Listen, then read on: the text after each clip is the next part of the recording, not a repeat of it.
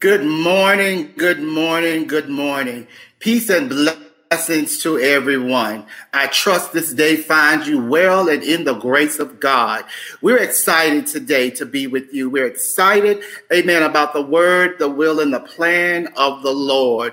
We're so excited that He has bid our golden moments to roll on a little while longer and an opportunity to dialogue with you. We're just glad about it. Let me first say, we thank God for the man and woman who stand on the wall, our pastors, Dr. Bishop James F. Harris and Lady Sylvia Harris. Amen. We praise God for them who are shining examples of light for the people of God. Let's keep them in our prayers. They are wonderful people of God. And we bless God for you, for choosing this opportunity to share with us in the word of the Lord.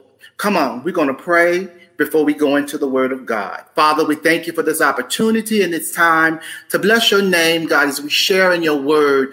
God, to give the people what you have given us, God. Meet each and every need. Have your way. Break every yoke, every shackle, and every chain, and you be glorified. Let us decrease that you may increase in the name of Jesus. Change us, challenge us, and charge us that you may be glorified. In Jesus' name. Amen. Today, we're going to go into Joshua chapter 6, a very familiar text. Amen. But we're going to look at it a little differently today. And we're going to talk about the preparation, the promise, and the presence of God. I'm so excited. I'll be reading from the Living Bible translation.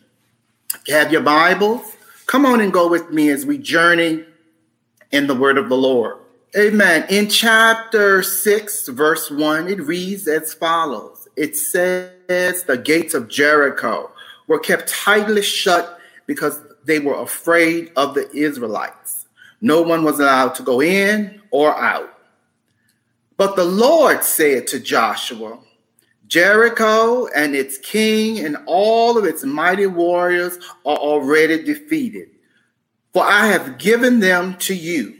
Your entire army is to walk around the city once a day for 6 days, followed by the 7 priests walking ahead of the ark, even carrying the trump made from the ram's horn.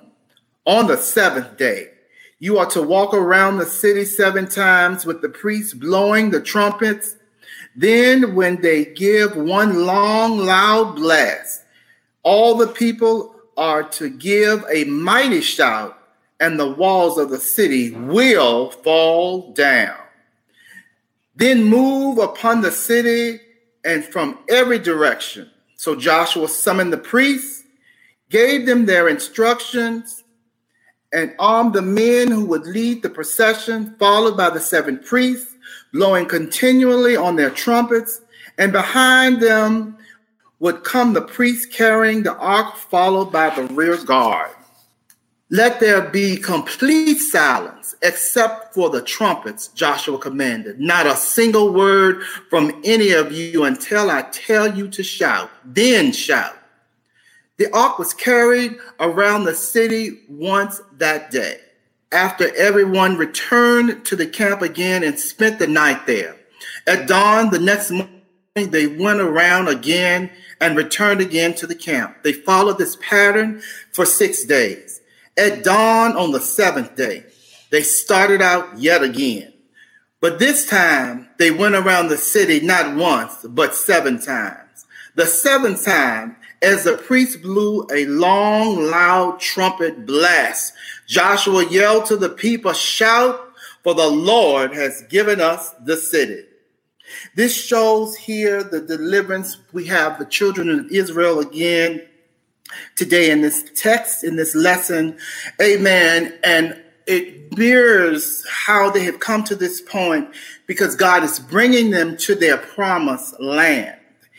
Amen. And in our Christian life, amen, we are brought out of sin so that we might enjoy abundant life in Christ. This is a type Christ never intends for his people to stay in a wilderness permanent situation. Even as an entire generation of Israel died in the wilderness because of unbelief, so many Christians die in desert, dry places of spiritual experiences, never experiencing walking in the fullness of God. What God was about to give the children of Israel was land ownership. Land ownership in any society is the substratum of that society. It is the infrastructure, the arrangement of parts that give something a basic form. It's a cornerstone.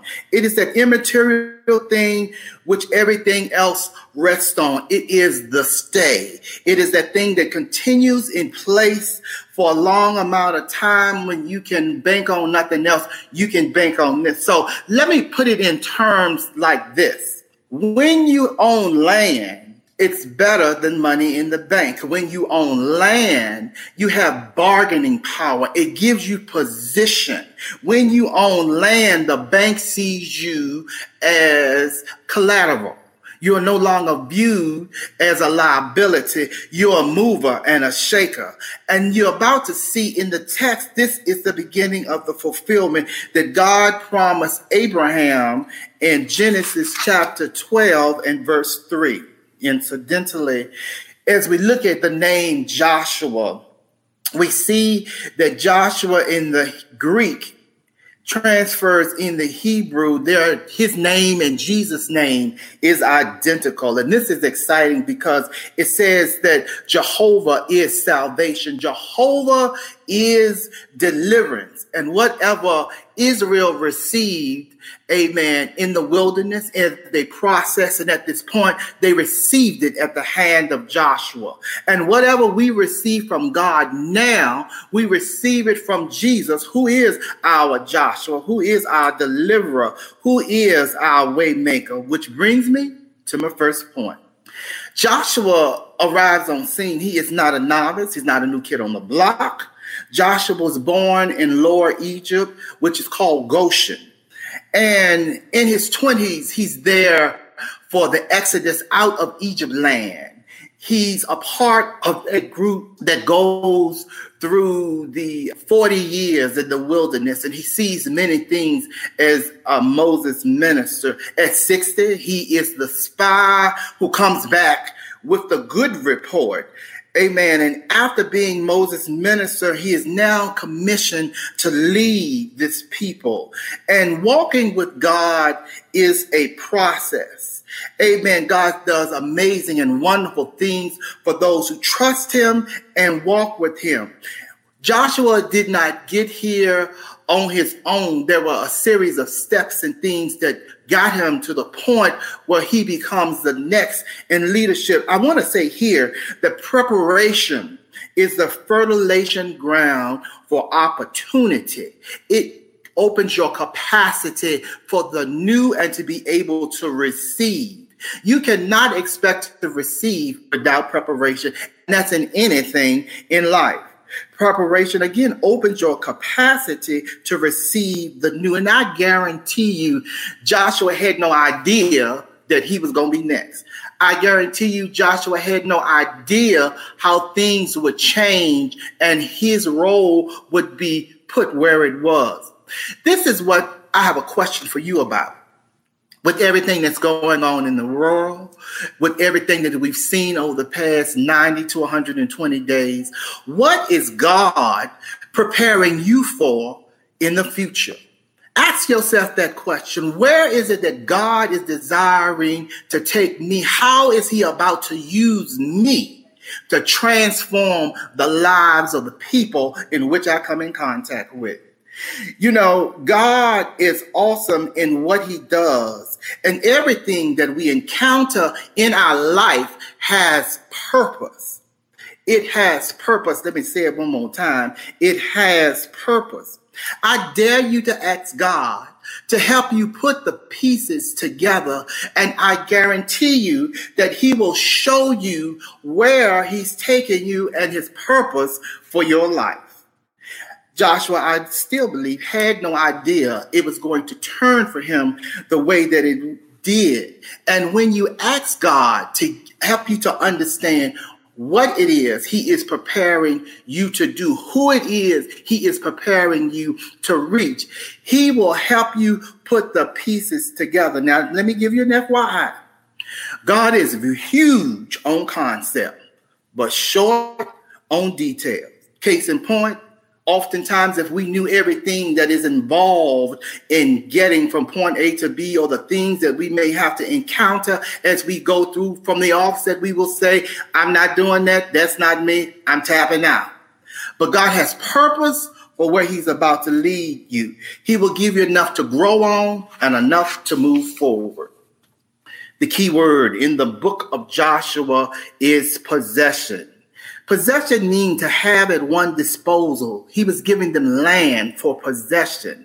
He was giving them control so that they can have enjoyment and ownership, proprietorship. God had given the children of Israel the land in an unconditional covenant. He said to Abraham in Genesis 17:8, to Abraham, he said, and I will give unto thee and to thy seed after thee the land wherein thou goest a stranger, all the land of Canaan, for an everlasting inheritance, a possession. I will bring you there, and I will be their God. However, Israel's possession of the land was conditional. Anything in life, let the church say anything in life, is worth fighting for. You cannot conquer by osmosis. My brother and my sister, you have to fight. There was conflict and conquest. They had to fight to lay hold to the possession of the promise that belonged to them. This leads me to my second point. After Moses died, Joshua becomes the leader. The pressure of this new responsibility was great, and he was getting ready to lead over 2 million people into a foreign land and conquer a land as their own. Joshua easily could have been afraid. He could have been dismayed. He could have been discouraged. But in the text, I love it, this part right here. The text speaks to us and said, the Lord said to Joshua, Jericho and its king and its mighty men, its warriors are already defeated, for I have given them to you. Neighbor, God has already given you what is sitting before you, looking like an obstacle. In verse 2, it says, but the Lord promised that he would be with him. This is an important point in our text today, brothers and sisters, the promise of God being with you. Let us park here for a moment. Let us explore what a promise is. A promise is to make the solemn declaration of intent to show a sign of a favorable or a successful outcome. It is to forecast a declaration of something that will happen in the future. That makes me excited. That makes me ecstatic. It is a favorable or successful outcome of a forecast of the declaration for the future that something will happen. The promise of God is surer than the air you breathe. It is more stable than the ground you stand on. The promise of God is better than money in the bank. The promise of God trumps every lie, every devil, every witch, every warlock. The promise of God trumps all of that. Let's explore 3 promises of God. The Bible declares, do not be afraid because I am with you. So don't worry because I am with you. I will make you strong. I will help you. I will support you with my right hand that saves you. And that right hand is the powerful hand.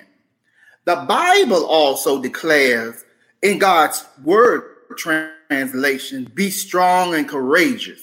Do not tremble. Do not be afraid of them. For the Lord your God is the one who is going with you. He won't abandon you or he won't leave you. My that third promise here is in the New Living Translation. It says, when you go through, and when I looked at this, and I've seen this so many times in my Christian career and heard it preached 1,000,009 times, I believe. But it says, when you go through the waters, I'll be with you. When you go through the rivers of difficulty, you will not drown. When you walk through the fire of oppression, you will not be burned, and the flames will not consume you.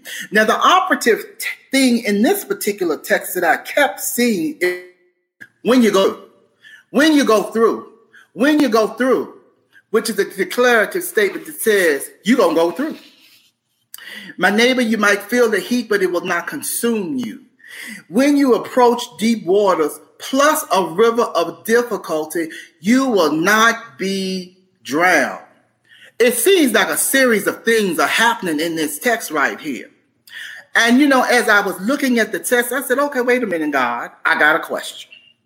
I said, God, why do we have to go through the fire first? Why can't we go through the fire, then the water, and get refreshed, and then it's all over with?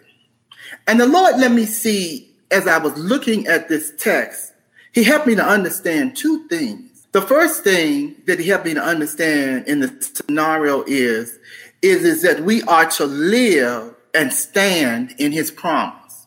And the promise is that when you're going through, I'm going to be with you.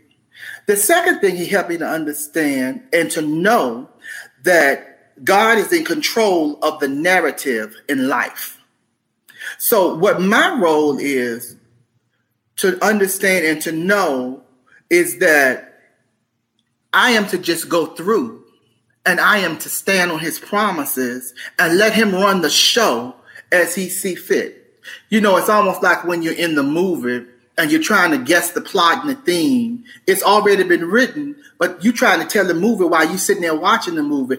And 9 times out of 10, the very person or the way that you think that it will run out or work out, it flips altogether, and you are surprised in the middle and in the end. God is the same way because he's writing, amen, the story. Matter of fact, the story has already been written.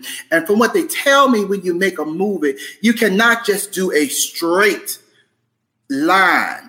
The movie has to have hills and valleys, peaks and lows. It has to have curves. It has to have all of that in order to make a successful movie. And it's the same thing with the movie in your life. I want you to know and understand today, people of God, no matter how shut up any situation looks, there is a declarative word already spoken over your life that forecasts success. Let the church say amen. I feel excited. Joshua, with a submitted heart and a submitted mind to hear and obey the instructions of the Lord, goes forth. And I want to say here that you cannot conquer. You cannot conquer anything until you hear and you understand the plan of battle.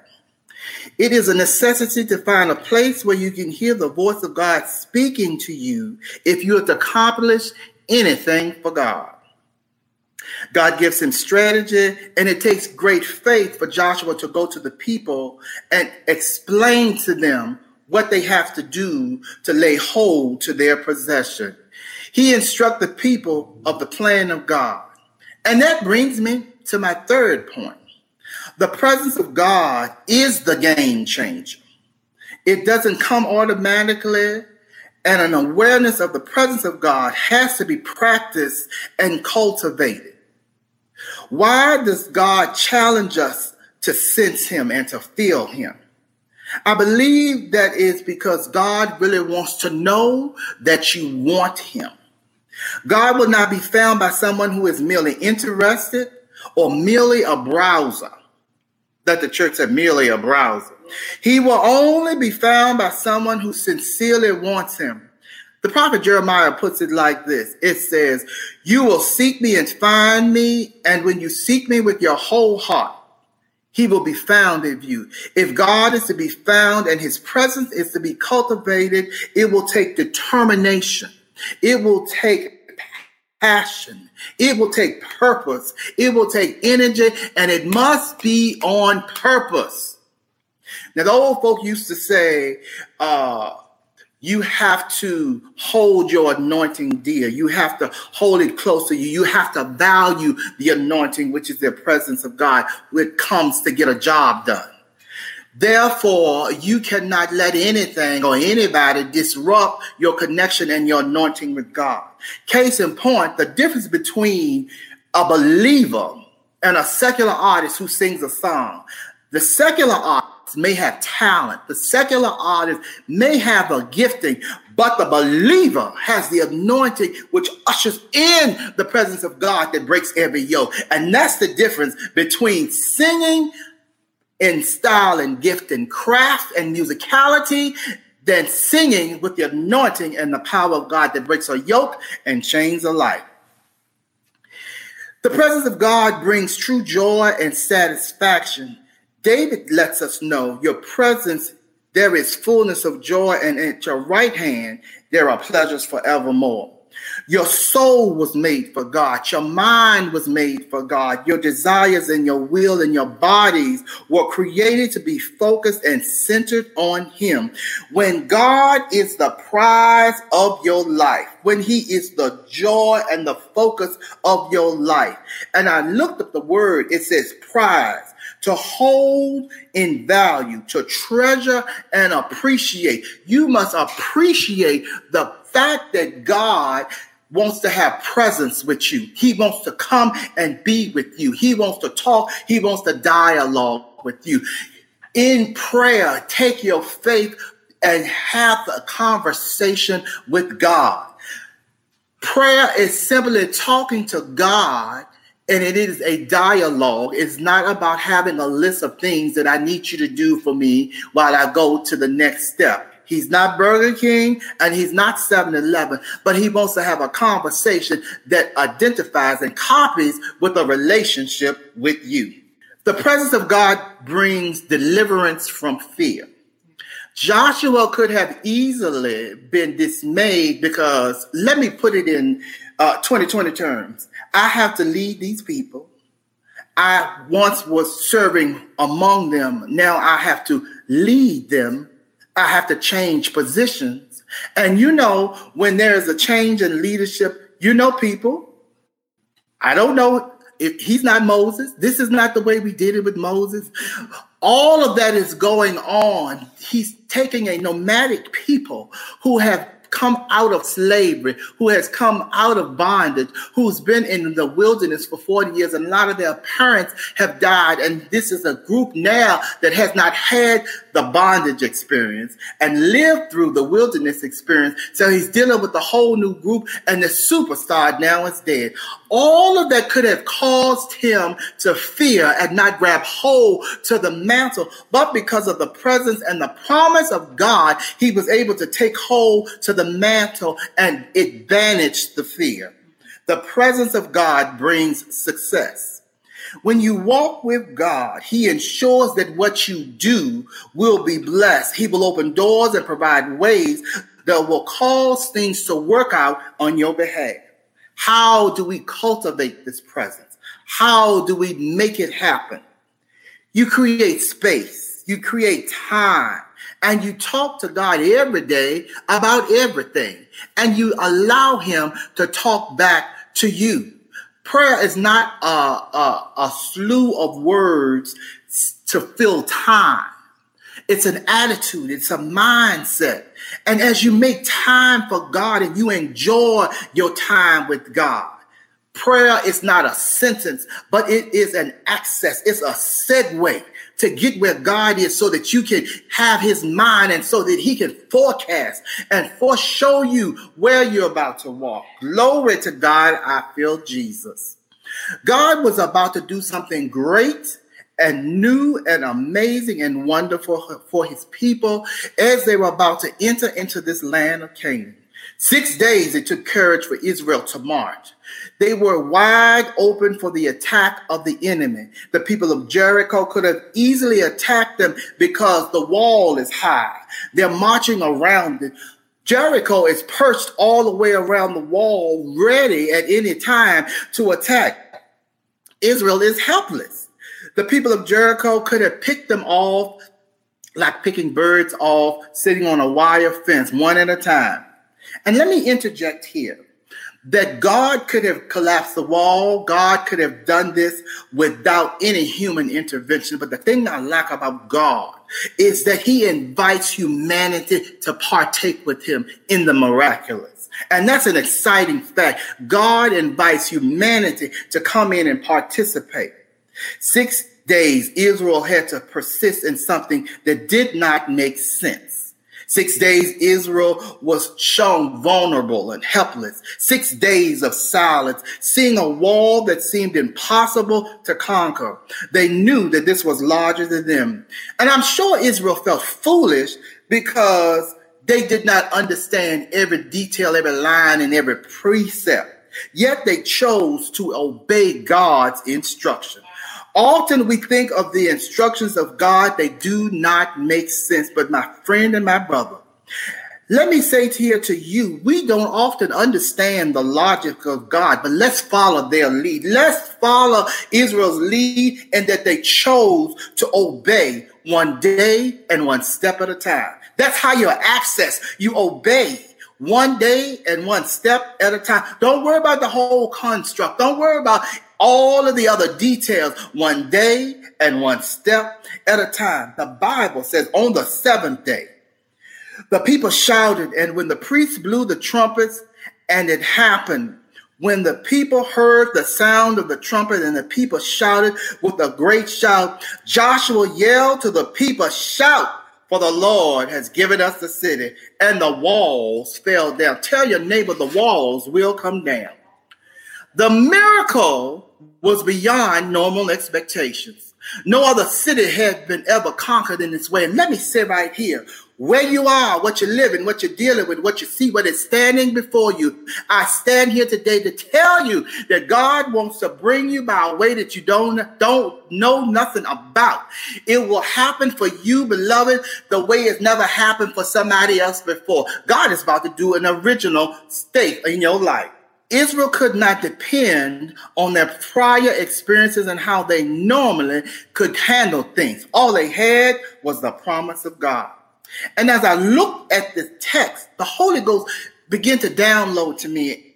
And the thing that I saw was after a bondage, after a Red Sea, after slavery, after 40 years in a dry wilderness place, after death, after crossing the river Jordan and it is overflowing its banks at the most inopportune moment.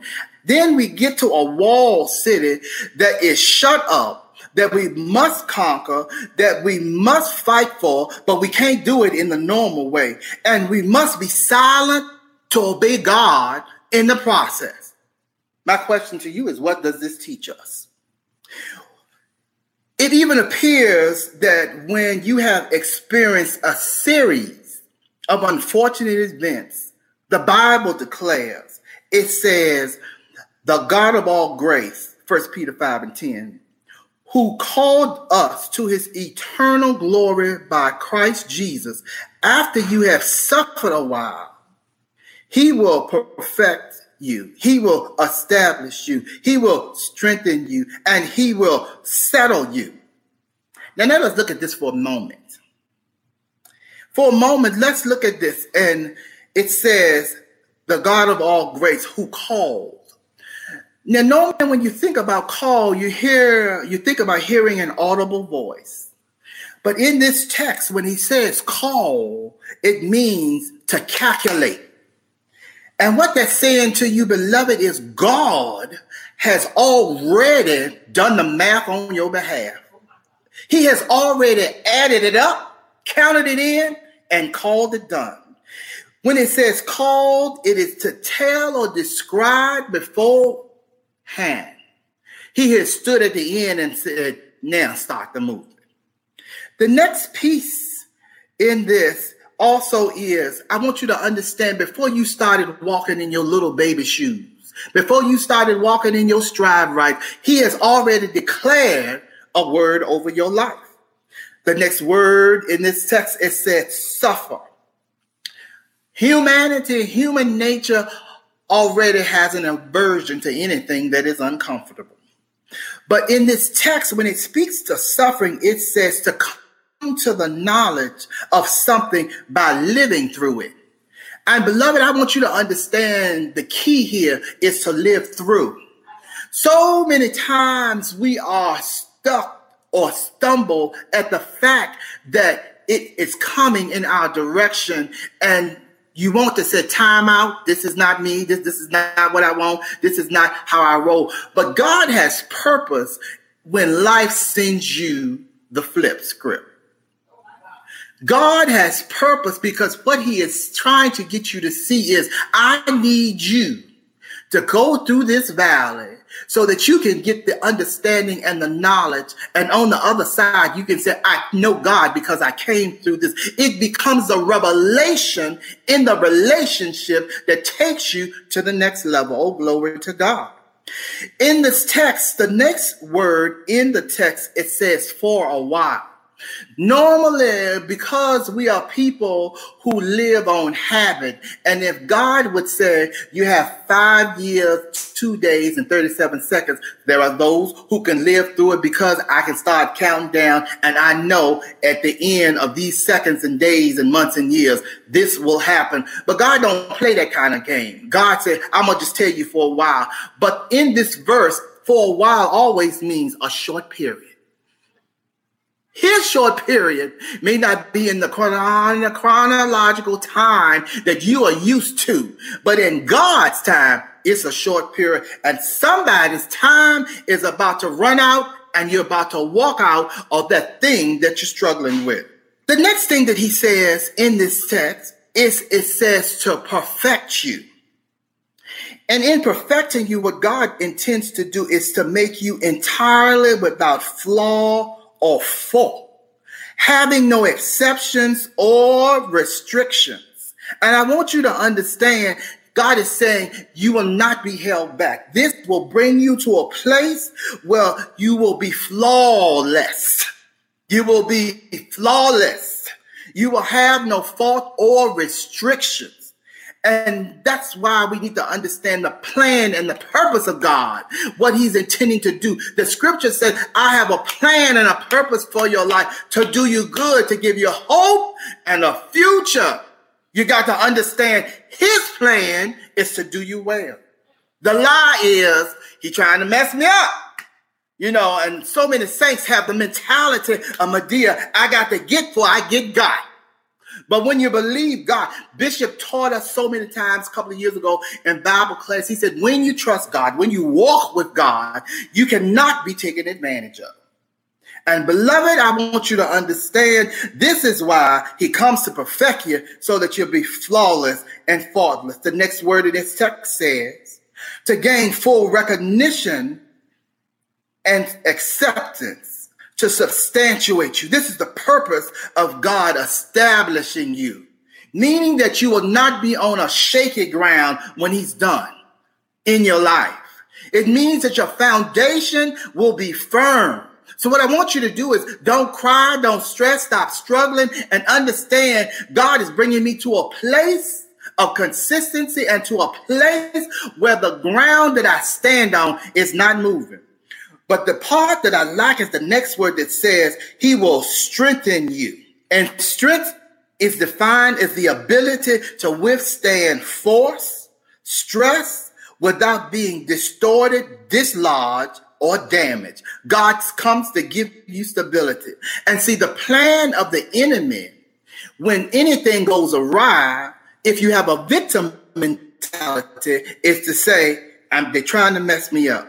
He's trying to move me out of this place and cause me duress. But when God comes and strengthens you, it is the ability to withstand whatever the devil throws at you. Meaning you get to a place of maturity and say, no.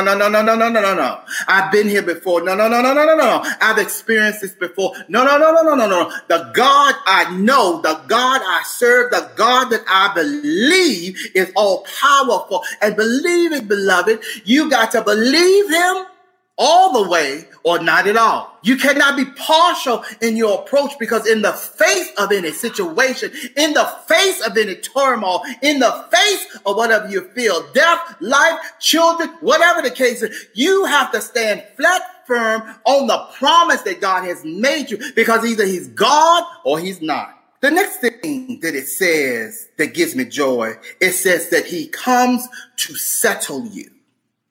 And that is to give you what is owed. He gonna settle up the scale. He gonna balance it all out. He gonna pay what you've been owed. And I want you to tell you that God's interest is supernatural and exponential, and it is colossal. He will give you what is owed. He will clear out the balance. He will pay you off, and he will recompense you for everything.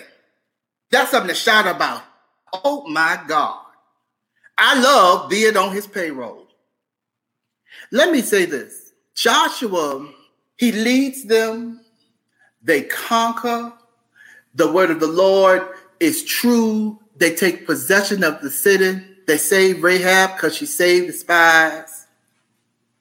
And at the end of his life, at the conclusion of his ministry, he speaks to Israel and he says this to them.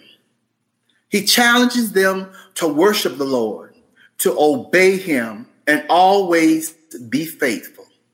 And that's what I'm going to leave you with, beloved, is to worship the Lord. Even in the midst of your preparation, as you live in his presence, and be faithful to God. Remember this, God never loses a battle. He never fails to win or gain access. He never fails to obtain what he goes after. He never drops out and he never forfeits. Remember this, he never wastes a battle. Anytime God sees a battle, he says, oh, I got this. I can use this. Oh, this trouble is about to come. Matter of fact, I already knew it was coming because I've already calculated how I'm going to make it work for their good. He don't regard it as trash to the side or refuse. He said, this is the energy that I'm going to use as a resource, as a catalyst to take you to the next place.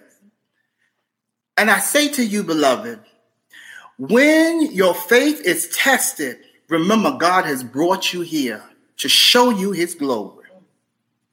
Remember the promise of God and his faithfulness to his promises. Keep focused on God, and he will do great, amazing, and wonderful things in your life as you walk with him in victory.